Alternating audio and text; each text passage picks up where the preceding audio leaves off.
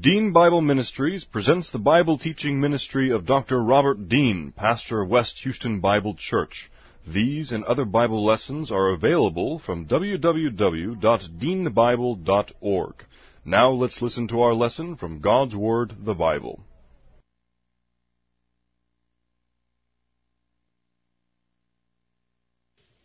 Well, I have one announcement to make tonight before we get started, and that is that we're going to have a congregational meeting on May the 16th, Sunday, immediately after church. It'd be a relatively short meeting. The primary purpose is that we need to get the congregational's approval for Bob Beaver to be on the Board of Deacons. So that will be the purpose of the meeting on May 16th.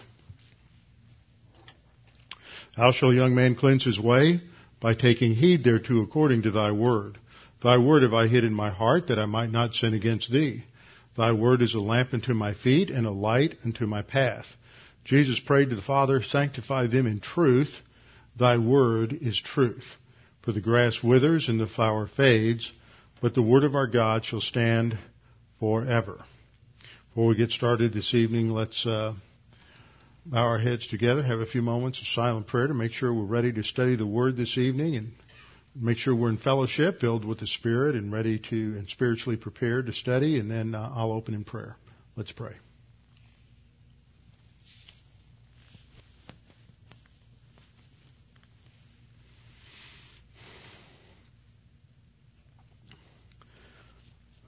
Father, indeed, we're so grateful that we can come together to fellowship around the study of your Word, that it is your Word that helps us to think about all of the issues of life, and in your Word you address every single issue in life. There's nothing that is left unaddressed. There's nothing that is ignored, because since you are the Father, since you are the Creator of all things, since you are the one who created the heavens, the earth, and the seas, and all that is in them, there is something within the Scripture that addresses every issue in life and provides us with that framework so that we can learn to think about your creation and everything in it the way that you intended. Father, we pray that as we study tonight and we continue to focus on the future, focus on the future kingdom that you will establish upon the earth in fulfillment of all of your promises, prophecies, and covenants to Israel, we pray that this would encourage us today, knowing that whatever promises you have made regarding the Christian life will come true, and that you will never leave us or forsake us, and no matter how difficult things may be, no matter how much it might seem that you have left us or departed from us, or no matter how much it may seem that we have departed from you, that relationship we have based on the work of Christ on the cross can never be destroyed. Father, we pray that you'd help us to understand the things we study this evening. In Christ's name, amen. Well, before we get started, I have something to read to everyone, a letter that came in, email. Some of you I may have sent this to today. It's from Randy Price. Dr. Randall Price is the head of the Israel Studies Department at Liberty University in Virginia, and he has his PhD in Middle Eastern Studies from University of Texas, and he is a recognized and qualified archaeologist who's led various digs in Israel, and has also been on at least 3 expeditions to Mount Ararat looking for Noah's Ark.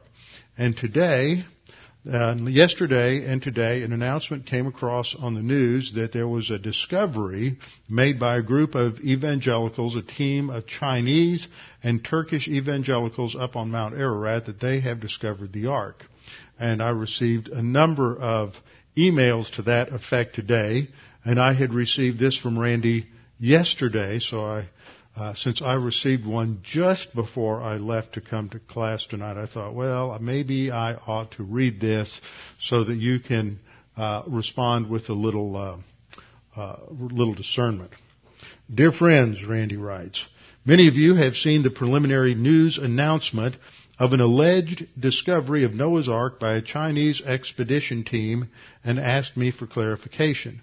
I knew this was coming and have been praying about how to respond.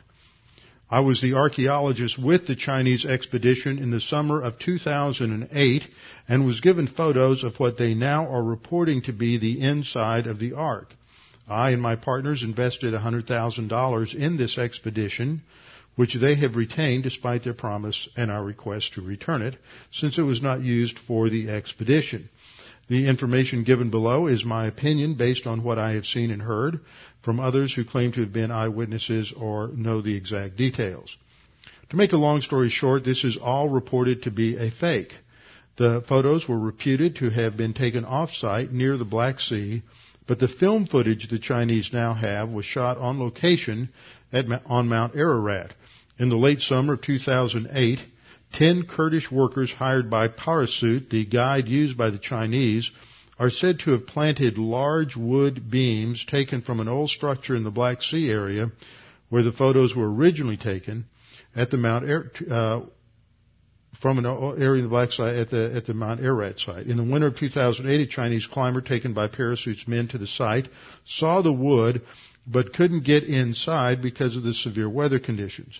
During the summer of 2009, more wood was planted inside a cave at the site. The Chinese team went in the late summer of 2009.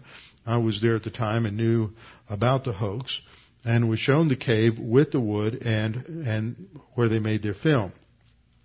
As I said, I have the photos of the inside of the so-called Ark that shows cobwebs in the corners of rafters, something just not possible in these conditions, that high altitude. You're just not going to get that. And our Kurdish partner in Dagubabyazit, the village at the foot of Mount Ararat, has all of the facts about the location, the men who planted the wood, and even the truck that transported it. To my knowledge, the Chinese took no professional archaeologist or geologist who could verify or document the wood or the structure at the site. They were duped in 2006-2007 by Parachute when they were shown a similar cave with something they thought was wood.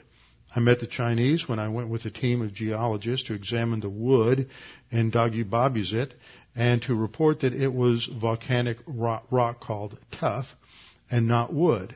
Thereafter, since the Chinese were apparently able to get permits to climb in previously off-limit sites, I and 2 other professionals joined with the Chinese, bringing our own independent satellite data.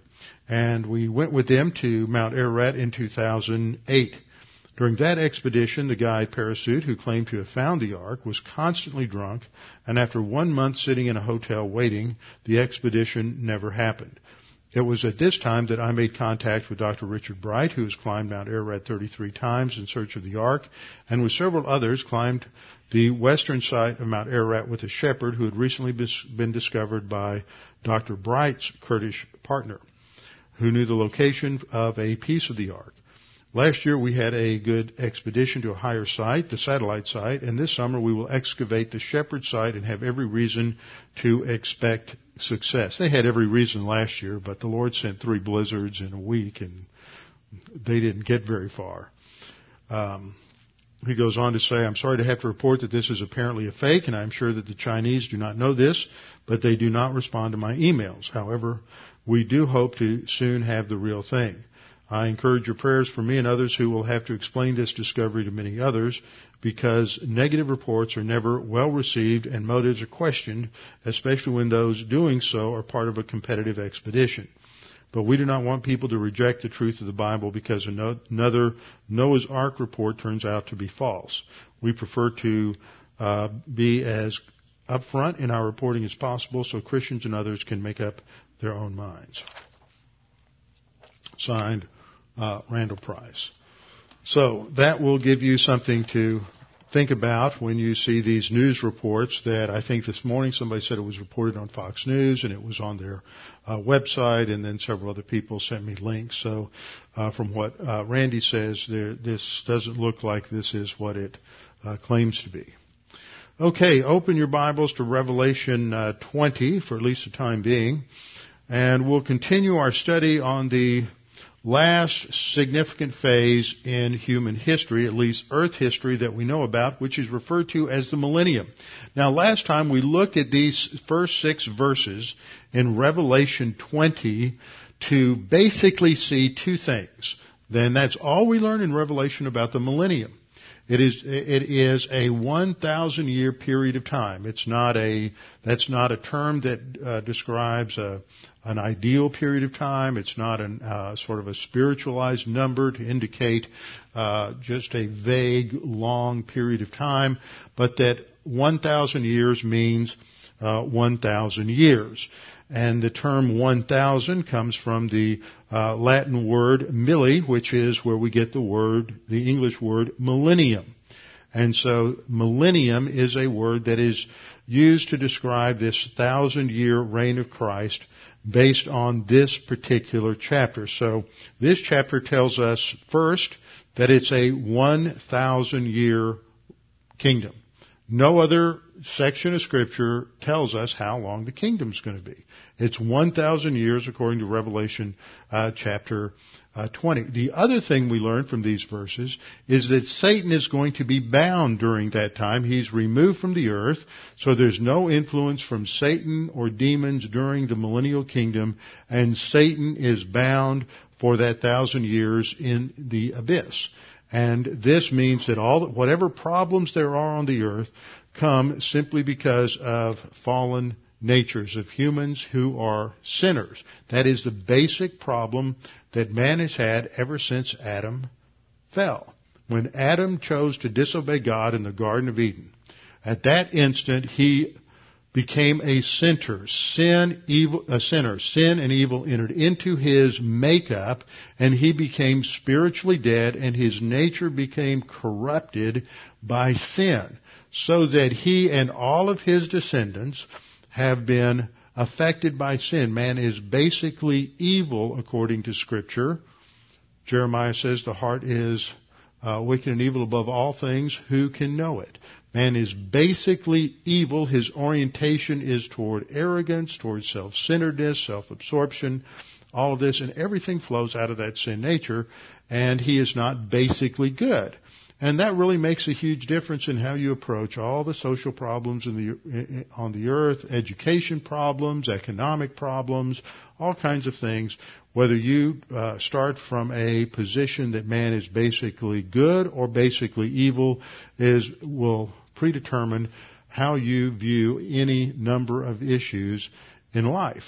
And the Bible clearly starts at that point that man is basically evil, but God has provided a solution, and only God can provide that solution, and He does it through His Son, the second person of the Trinity, the eternal second person of the Trinity, the Lord Jesus Christ, who went to the cross to die on the cross for our sins. And by paying the penalty for sin, He not only provides a solution to the sin penalty for individual salvation, but He also provides the foundation for eventually redeeming the universe, the creation, so that the curse and the consequences of sin can be removed, the effects of sin can be removed from the universe. And during the millennial kingdom, the Lord Jesus Christ Himself will be the on-site ruler over the earth. So there will be a perfect political system on the earth. You won't get one today. You won't even get one that comes close today. Everybody who's in a political party, everybody who's in a political position today is corrupt and basically evil.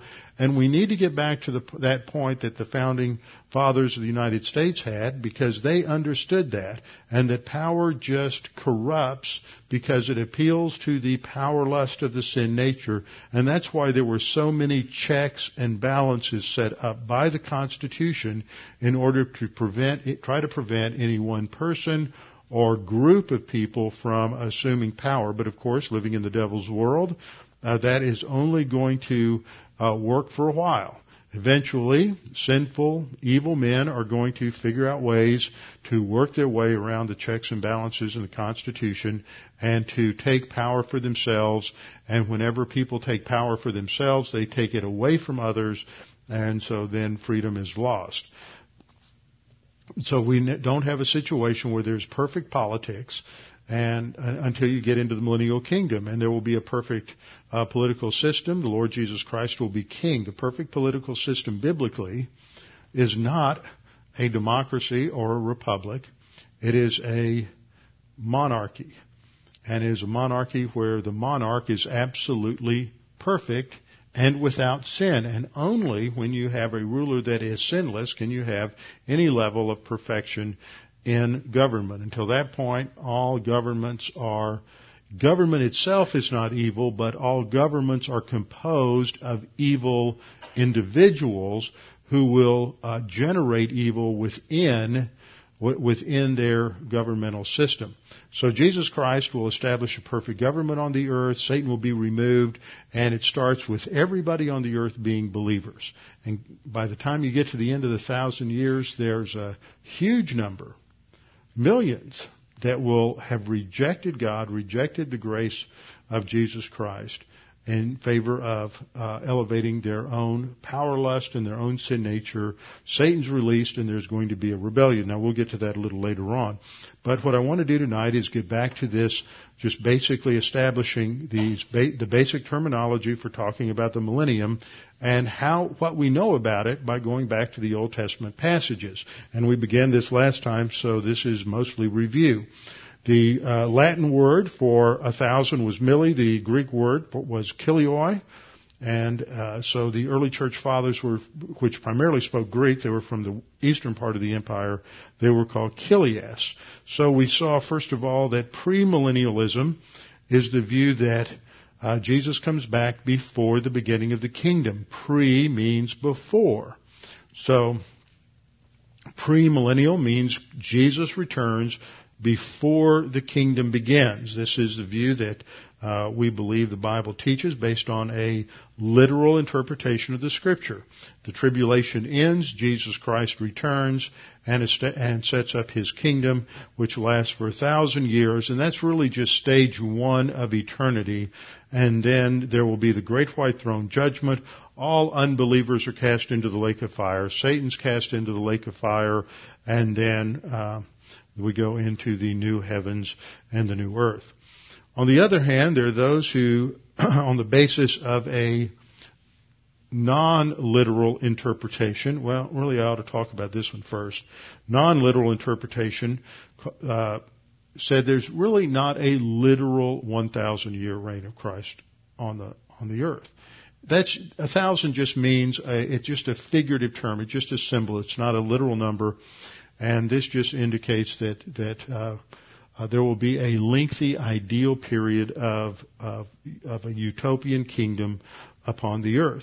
And in that view, the first resurrection is understood to be what happens spiritually at conversion, and the kingdom is spiritual. It's not literal, physical on the earth. And so, in their view, we are now in the kingdom. Now, where you'll hear this is when you hear people talk about doing such and so for the kingdom. We're going to do this for the kingdom.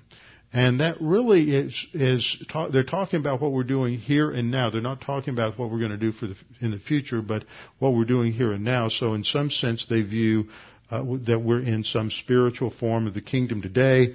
Christ is reigning from a spiritualized throne of David in heaven. It's not a physical, literal throne, but it's just a spiritualized throne. This age will end when Jesus returns at the second coming.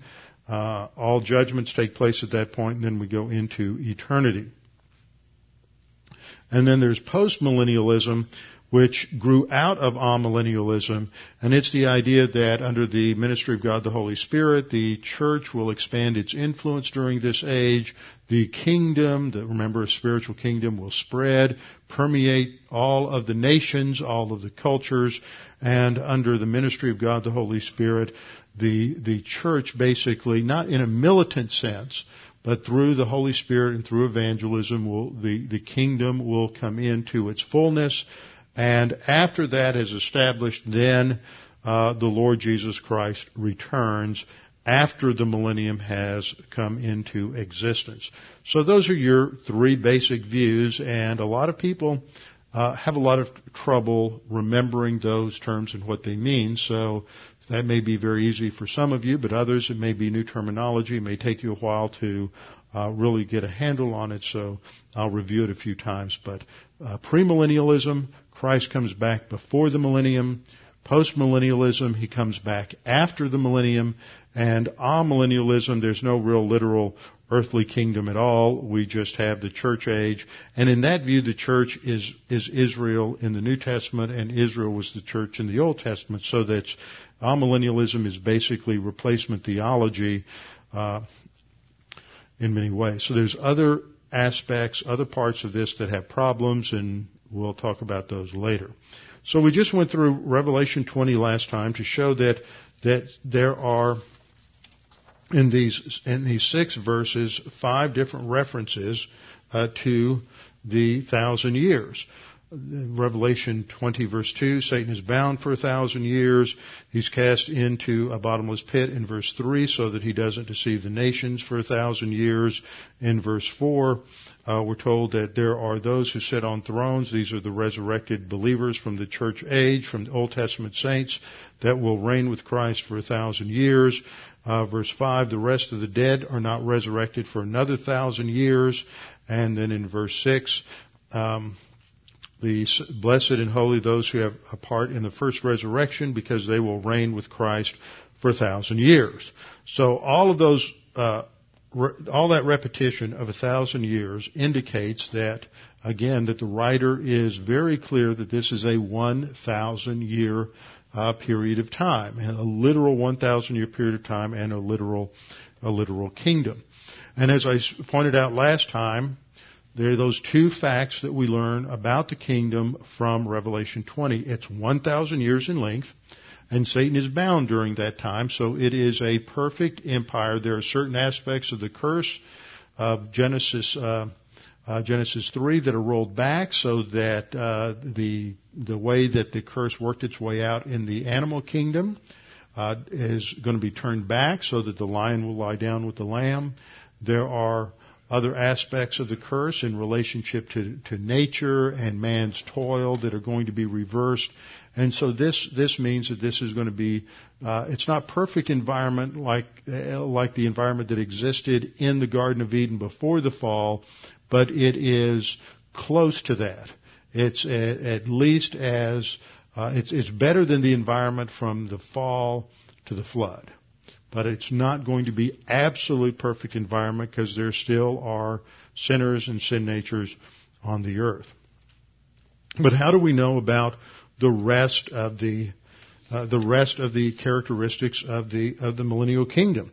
Well, we only know those if we go back to the Old Testament. I pointed out last time, this is just a good exercise for you, not just an academic exercise, but one to think about, because there are times when you, as I, will have the chance to witness or to talk with Jews, especially Jewish folks, who want to know a little bit about what you believe as an evangelical Christian and why you believe it, and may ask you something about related to, well, what do you think is going to happen? Are we living in the end times, and what do Christians think will occur in the end times, and how is that going to affect the Middle East and Israel and things of that nature?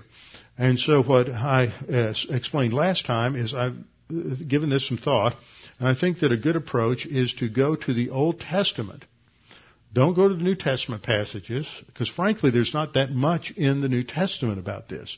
But go to the Old Testament to establish that the millennial kingdom, the future kingdom, is a Jewish kingdom ruled by the Messiah. Stay away from talking about Jesus at this point. Just talk about the fact that the Old Testament predicts a future glorious kingdom, that God will establish His king over that kingdom, and that king is referred to by that Old Testament term, Mashiach, which means the anointed one, or the appointed one. And so the Messiah is going to rule. Now, the only thing that happens really is that as Christians, we have plugged Jesus into that role of Messiah. But don't pull that in too quickly in laying out what the Old Testament says. And it may take a little time to establish in their mind some sense that that's what the Old Testament says, because in modern Judaism, they don't talk much about the Messiah. That got them in trouble once before. And so they're not real prone to talk about the Messiah today because they're afraid that as soon as they do, people are going to start talking about Jesus. So there's very little discussion and very little talk in modern Judaism about the Messiah. In modern Judaism, you have to remember this was a reformulation of what the Jews believed, primarily the Pharisaical party, at the Council of Jamnia, which occurred in about 90 A.D., some 20 years after the destruction of the temple in Jerusalem. Leaders in Judaism, the rabbis who survived, gathered together and held a council for determining how they were going to continue to unify the Jewish community, which is now in the diaspora, now scattered, dispersed among the Gentile nations, how they were going to restructure Judaism, a temple-less, sacrifice-less Judaism.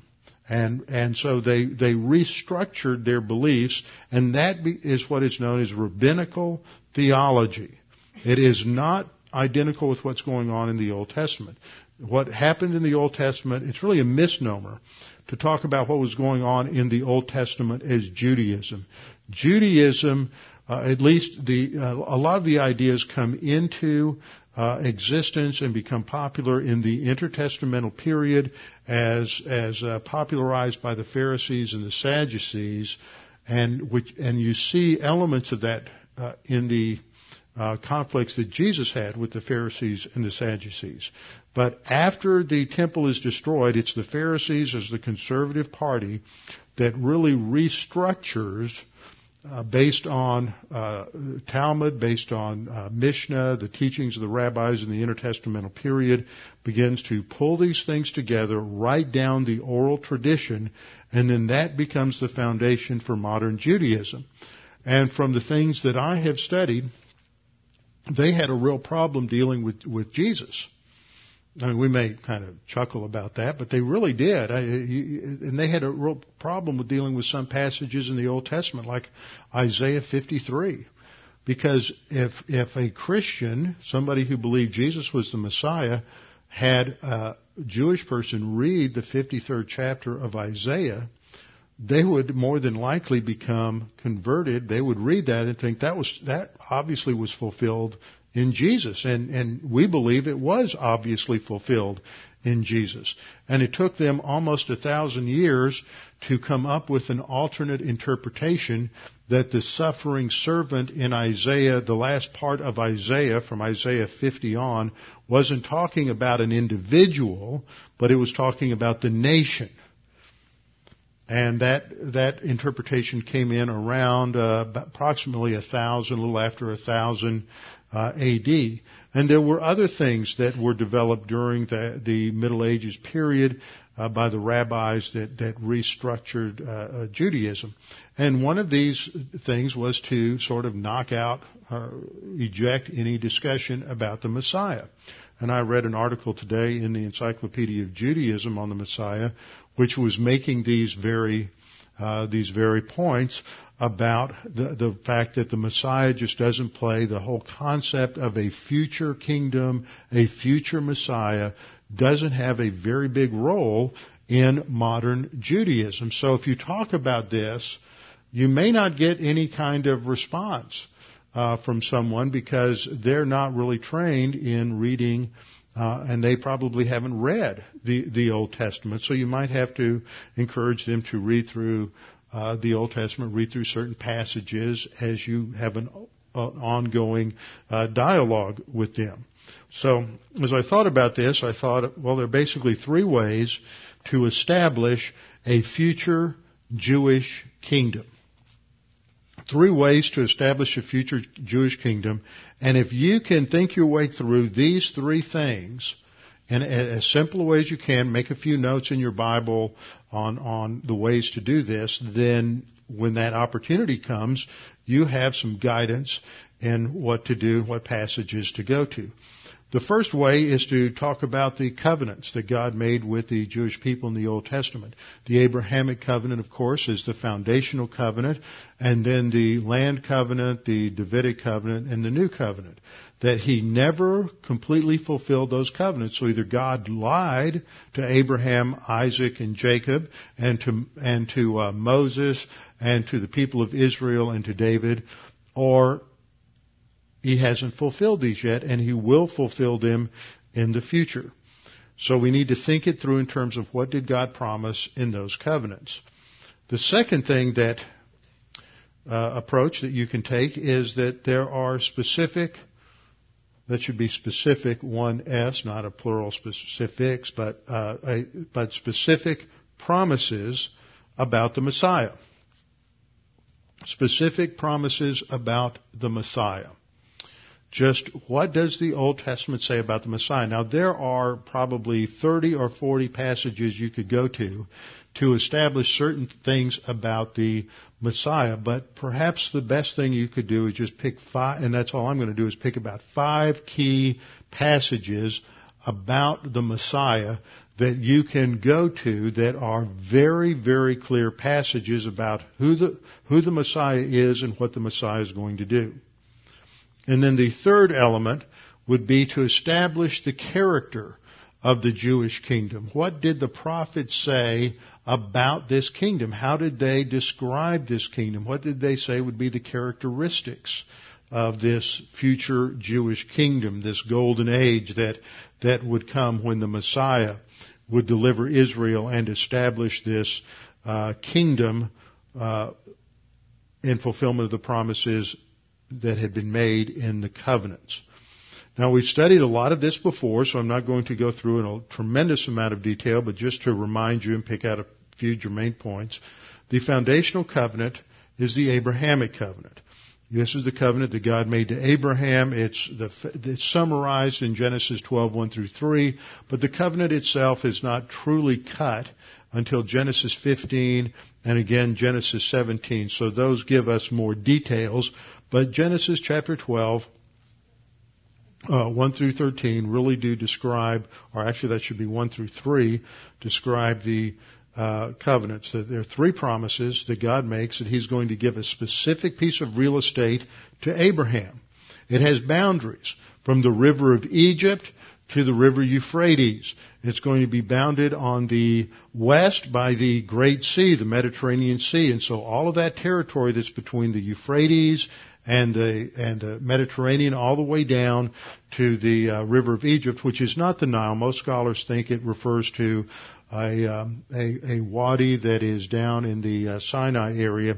But all of that territory comes under the promise of God, and it's never been fully controlled by Israel. So God has never fully given them that land. They've never had complete operational control. The seed, God promised Abraham that he would have seed that would be almost numberless. It would be like the sand of the seashore, the stars of the sky, and that it is through his seed that all of the earth would be blessed.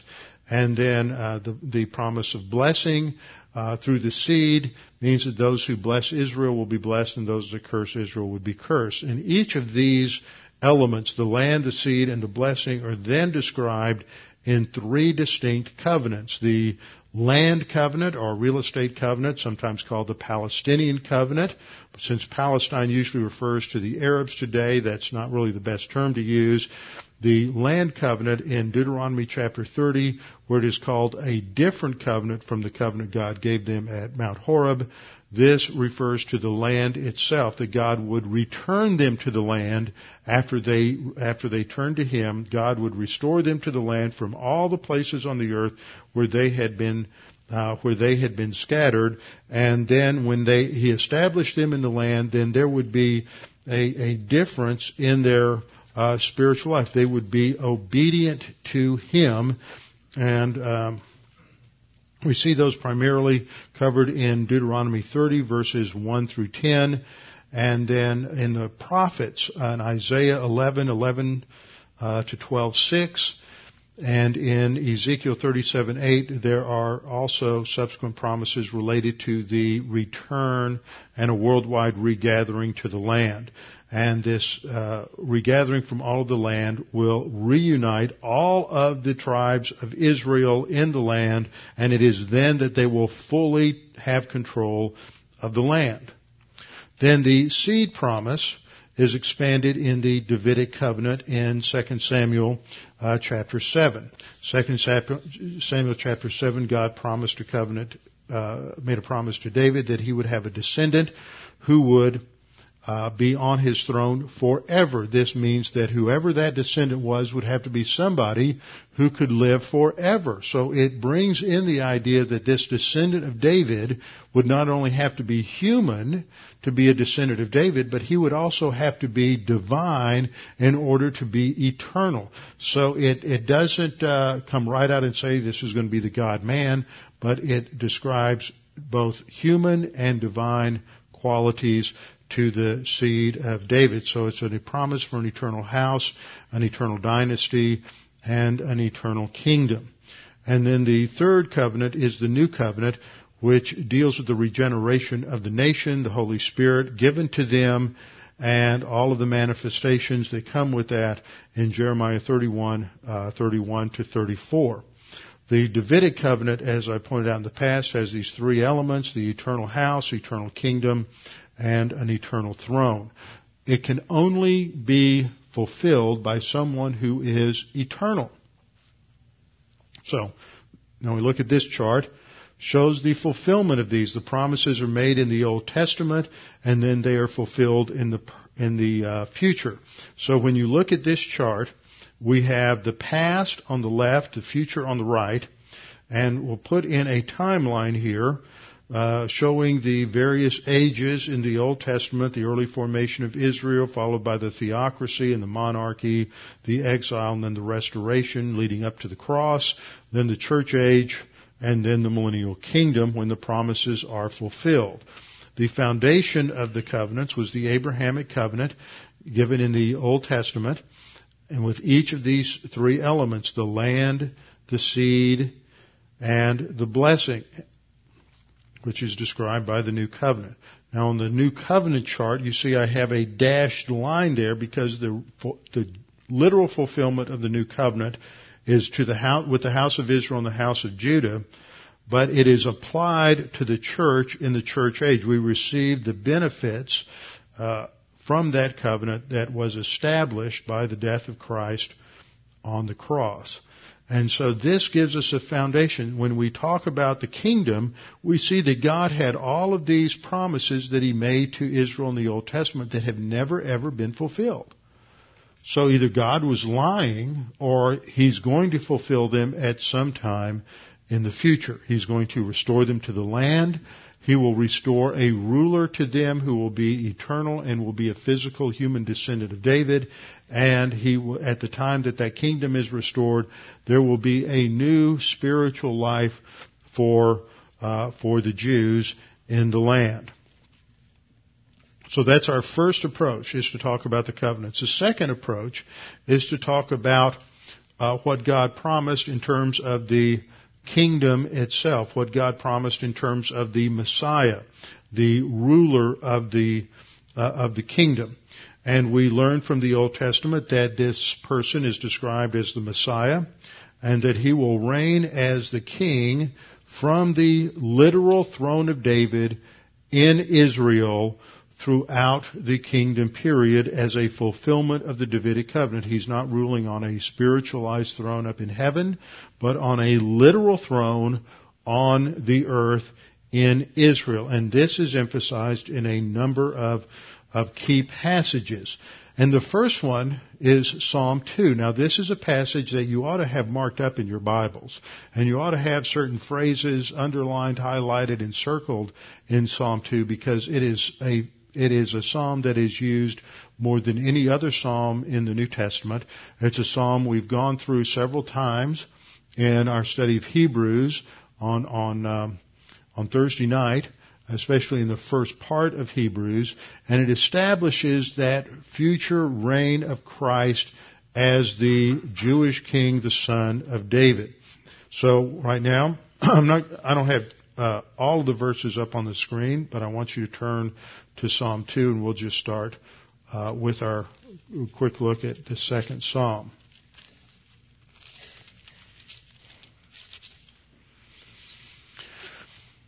Now, when we look at Psalm 2, we see that it is focusing on a battle scenario between the nations on the earth, referred to as the nations, and the people in verse 1, who have set themselves against the Lord and His anointed in verse 2. The word for anointed is Mashiach. So you ought to circle that and write Messiah there so that you can go back to that. So there's a battle here between the kings of the earth, all of the nations versus God and the Messiah. And one of the more well-known rabbis in the Middle Ages by the name of Rabbi Shlomo Yitzhaki, otherwise referred to simply as Rashi. They would abbreviate the names for these for the rabbis. You'd have Rambam and Ramban and various other names referring to, usually picking up the initials of their names, and then they would just be shortened that way. So Rashi referred to Rabbi Shlomo Yitzhaki, who lived from 1040 to 1105 A.D. And he wrote in Midrash that our rabbis expound it, that is Psalm 2, as relating to King Messiah. Okay, so here's good rabbinical attestation that Psalm 2 talks about the Messiah. And in this chapter, we learn that first of all, that God will set up His king on Mount Zion. God is the one who establishes this king and this kingdom on Mount Zion. This is seen in down in verse 5. Verse 6 rather. Yet I have set my king on my holy hill of Zion. I have set my king on my holy hill of Zion. That king is the anointed, the Mashiach in verse 2. So you could draw a circle around anointed in verse 2 and king in verse 6, and then draw a line between them to show that they connect. They're talking about the same individual. Second thing we see is that based on verse 2, the time in which God sets His king on Mount Zion is at a time that there is a united rebellion against Him by the kings of the earth. So that hasn't happened yet. There's never been a worldwide revolt against God. We're getting close, but it hasn't happened yet where all the nations, all the kingdoms of the earth come together in a rebellion against God. And it is when that occurs, that is the event that immediately precedes the establishment of the king and the kingdom in Israel. And so the third thing we note is it is at that time that the Messiah King will take rulership over the nations, and He will break their disobedient will with a rod of iron. This is seen in down in verse 9. You shall break them with a rod of iron. You shall dash them to pieces like a potter's vessel. And verse 8 tells us that God gives to the king, gives to the Messiah, the nations for His inheritance, and so He will establish a worldwide kingdom and rule over them, rule over the nations during this particular time. So you have a timeline set up here. There will be a worldwide rebellion against God. God will break the power of the nations and the kings of the earth. He will set up His king on Mount Zion, and He will then rule over all of the nations. So that is Psalm 2, the first key passage to go to. The second key passage to go to is a verse we usually go to at Christmas time, and this is in Isaiah chapter 9, verse 6 and 7. Isaiah chapter 9, verse 6 and 7. This section of Isaiah is sometimes referred to as the Emmanuel section because the name Emmanuel appears 3 times in chapters 7 and 8, in 7:14 and 8:8 and 8:10, because it is these chapters 7, 8, and 9 that deal with the various facets of the rule of the Messiah. And Emmanuel means God with us. Im is the Hebrew preposition with. Eman is Emanu, the U ending there is with us, the first person plural, and then El is the name for God. So Emmanuel literally means God with us. So these two verses give us a indication of the nature of the Messiah. Isaiah 9:6 begins, "For unto us a child is born." And here you have what sounds like a little bit of a play on words. Yalad is a child, and a yalad is the Hebrew for to give birth. So yalad is yalad. The child is born, and the birth aspect indicates that this is a normal human birth. So the child being born indicates his true humanity. And the second line then says, "Unto us a son is given." Now, to understand that, you have to go back to earlier revelation. What did Psalm 2:7 say? "I will declare the decree. The Lord has said to me," that is the Messiah, "You are my son. Today I have begotten you." So there is this title, son, is a title that applies to the Messiah King. He is called the Son of God. So he is given to Israel. He's given as a human child. He's given to Israel, and then certain titles are applied to him. The next stanza says the government will be upon his shoulder, so he's going to rule and reign. That connects to the rule of iron. Rod of iron rule back in Psalm 2 rather, and his name will be called, and these are titles given to him that describe his character and describe his roles and responsibilities. He is called Wonderful, Counselor, Mighty God, Everlasting Father, which is not the best translation. Literally it should be translated Father of Eternity. He's not the Father. He's the Father of eternity. That indicates that He is eternal in His being. He does not have a beginning. He is Himself eternal. He's the Father of eternity, Prince of Peace. So the first title, He is a child. That indicates His human origin. The second, He is a son. That indicates His divine origin. The first title that's given to him is that he is called Wonderful and Counselor. Actually, I think these two words should go together in the Hebrew and delete that comma that some translations put between them. He is Wonderful Counselor, and there are some certain words in the Scripture in the original languages that are never used of man, and this is one of them.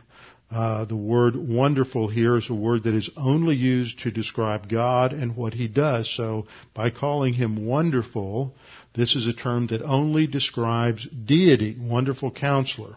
Second, He is called Mighty God, El Gabor. This is a term that indicates again that He is full deity. So why are you describing a child that has been born as fully God? Either this is blasphemy, and Isaiah is guilty of ascribing full deity to a human being, or this is special revelation, and the Messiah is going to combine in one person the two natures of deity and humanity. He's called Everlasting Father, the Father of eternity, which indicates that He will be eternal in His very nature. The Eternal One has somehow a beginning in time when He is born as a child. And then He is described as the Prince of Peace, which indicates that He is the only one who will bring peace between man and God. He is the one who reconciles man to God. Furthermore, these additional names are used, or additional things are ascribed in verse 7. This is where it really drives it home. Of the increase of His government and peace, there will be no end. That shows the fulfillment and connection back to the Davidic covenant. He is eternal. It's an everlasting dynasty. There's not going to be any end to the rule and the reign of Jesus and the Messiah as the eternal Son of God.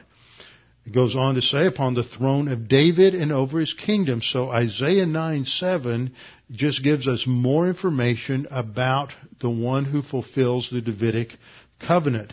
There's no end to his kingdom.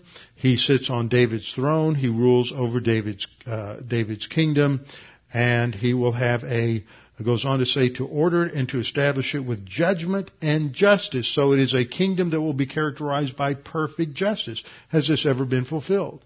No, it hasn't.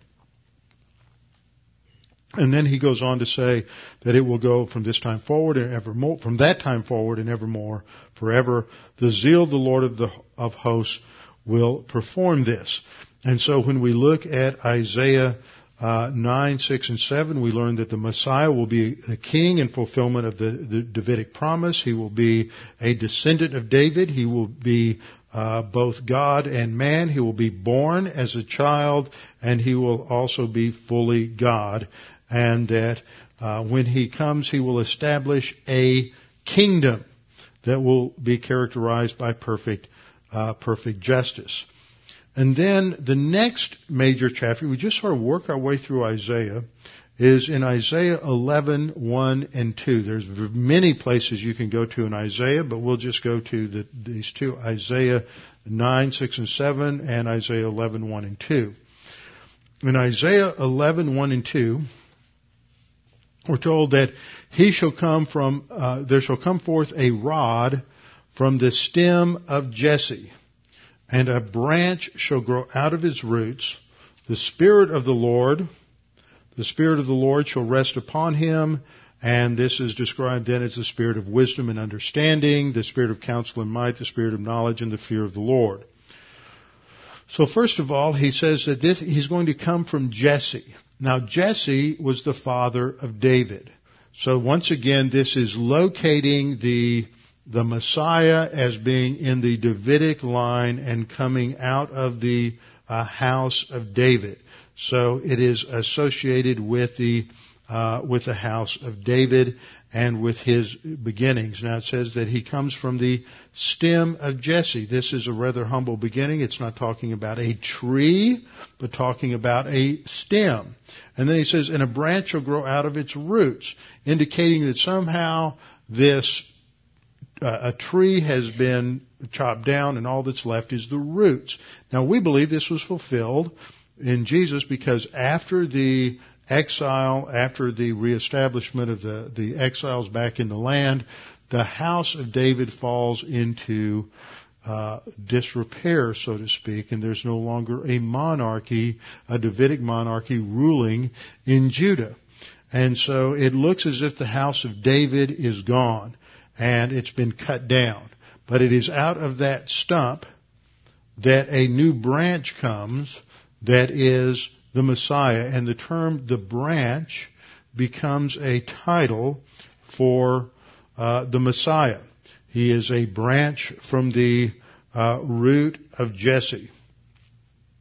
And then we're told that he is, the Spirit of the Lord will rest upon him and that he will manifest all of these characteristics and all of these qualities of the Spirit of God. True wisdom and understanding, counsel and might. Remember, he's the wonderful counselor from Isaiah 9:6, and knowledge and the fear of the Lord.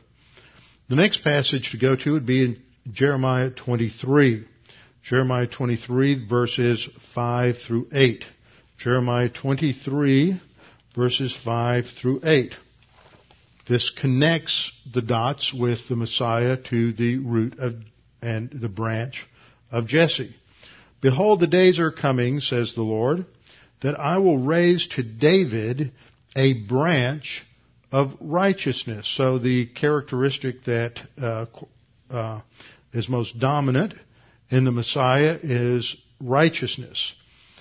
So David has a descendant that's the branch.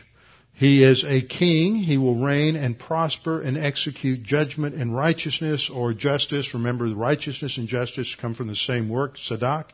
the verb tzedak in the Hebrew. So he will execute judgment and righteousness, or judgment and justice in the earth. Verse 6, in his days, Judah will be saved. So when this kingdom comes, there is a deliverance of Judah. And Israel will dwell safely, but not till then. That's the implication. Now this is his name. What are they going to call this who is the descendant of David? They're going to call him the Lord. They're going to call him Yahweh. The sacred tetragrammaton is made up of those 4 Hebrew letters, Yod, He, Vav, He. Or we would transliterate them YH, WH. Sometimes the W is pronounced like a V. And I usually pronounce it that way as a Vav. And this is not ever pronounced by Jews who read the text because of their respect for the name of God, and so they will either read Adonai, or in modern times they say Hashem, the name. And sometimes when they write, you'll see them written with a G, the O's left out and just a hyphen's put in, and then a D. And so that is their way of showing respect for the name of God. But you would never ascribe the name of God, Yahweh, the special covenant name of God that he revealed to Moses before he went to deliver the Israelites from slavery in Egypt. You would never call a human Yahweh. And yet that's what this verse is doing. It's saying that I will raise to David a branch of righteousness, and that branch of righteousness will be called Yahweh. So there's a human being who will be named Yahweh, and this human being is the king. This human being is the king that is promised from Psalm 2 as the Messiah, who comes into his kingdom at the time of a great worldwide rebellion against God, and God puts down that rebellion and establishes his king, his Mashiach, on Mount Zion. And then we saw in Isaiah 9:6 that this is a descendant of David, and that a child is born. He's human, but he is also God. He is mighty God. He is the Father of eternity. And we saw from Isaiah 11:1 and 2 that he is a branch that springs up from David, and he has all of the character qualities of the Spirit of God. And then here we tie that together, that he is the Lord our righteousness. Verse 7 goes on to read, therefore, behold, the days are coming, says the Lord, that they shall no longer say, as the Lord lives, who brought up the children of Israel from the land of Egypt, as the Lord lives, who brought up and led the descendants of the house of Israel from the north country and from all the countries where I had driven them, and they shall dwell in the house, they shall dwell in their own land. And so the fulfillment of this is located when God brings the nation back from where he has scattered the nation all around the earth. Now, some of these facts are also documented by various rabbis and other Jewish literature down through the ages. In the Midrash on Proverbs 19:21, which was written around 200 to 500 A.D., Rabbi Huna said, 8 names are given to the Messiah, which are Yenon, Shiloh, David, Menachem, Jehovah, or Yahweh, Justi de Nostra, or our justice, Tzemach, and Elias. And so there he recognizes that the Messiah would be given the name of Yahweh. In the Midrash on Lamentations 1:16, Rav Ava ben Kahana said, Jehovah is his name, that is the Messiah's name, and this is proved by this quote, and goes to Jeremiah 23, verse 6. In the Babylonian Talmud, in the section of the tractate Baba Batra, 75b, it states that Shmuel ben Nachman, who was in the 2nd or 3rd century A.D., Shmuel ben Nachman said in the name of Rabbi Yohanan, quote, "The following three will be named with the name of the Holy One. Blessed be He, the upright, as it is said." And then he quoted from Isaiah 43:7, "The Messiah, as it is written, and this is His name, whereby He shall be called the Lord our righteousness," quoting from Jeremiah 23:6. In the Midrash on Psalm 21:1, the Midrash states, God calls King Messiah by His own name, but what is His name? The answer is Jehovah is a man of war, and concerning Messiah we read, Jehovah our righteousness, this is His name. And so it can be seen in all of these passages that there were rabbis that understood this at various times, that the name Yahweh would be applied to the Messiah. Two more quick passages before we wrap up, just so you can pull things together. Jeremiah 33:20 to 26.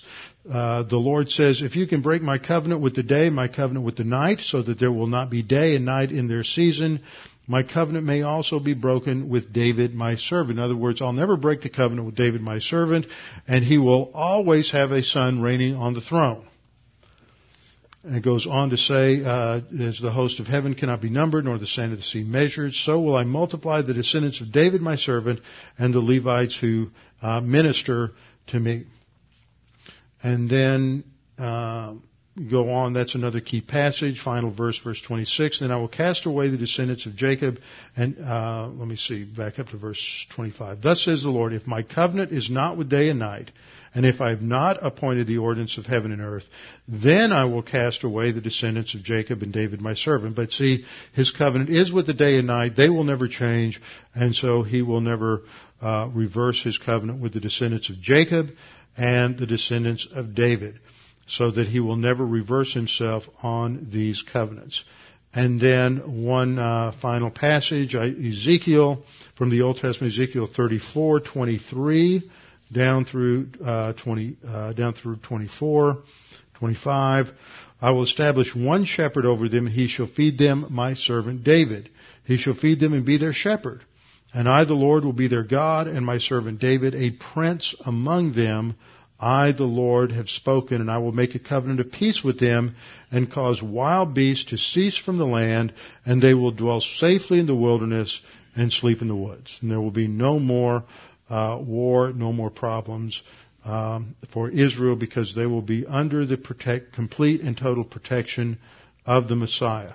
Now in the New Testament, in Luke chapter 1, with the birth of Jesus, the announcement is made to Mary that she is going to give birth, and this is what she's told about the one she will give birth to.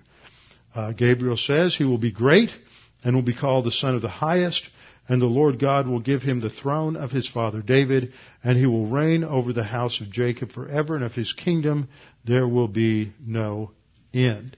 And so you see, you go through the Old Testament and just take about 4 or 5 key passages, Psalm 2, Isaiah 9:6, Isaiah 11:1, Isaiah 23, Jeremiah 23 rather, and you put these passages together and you can build a basic structure showing what the promise of the kingdom was for Israel, and it's never been fulfilled.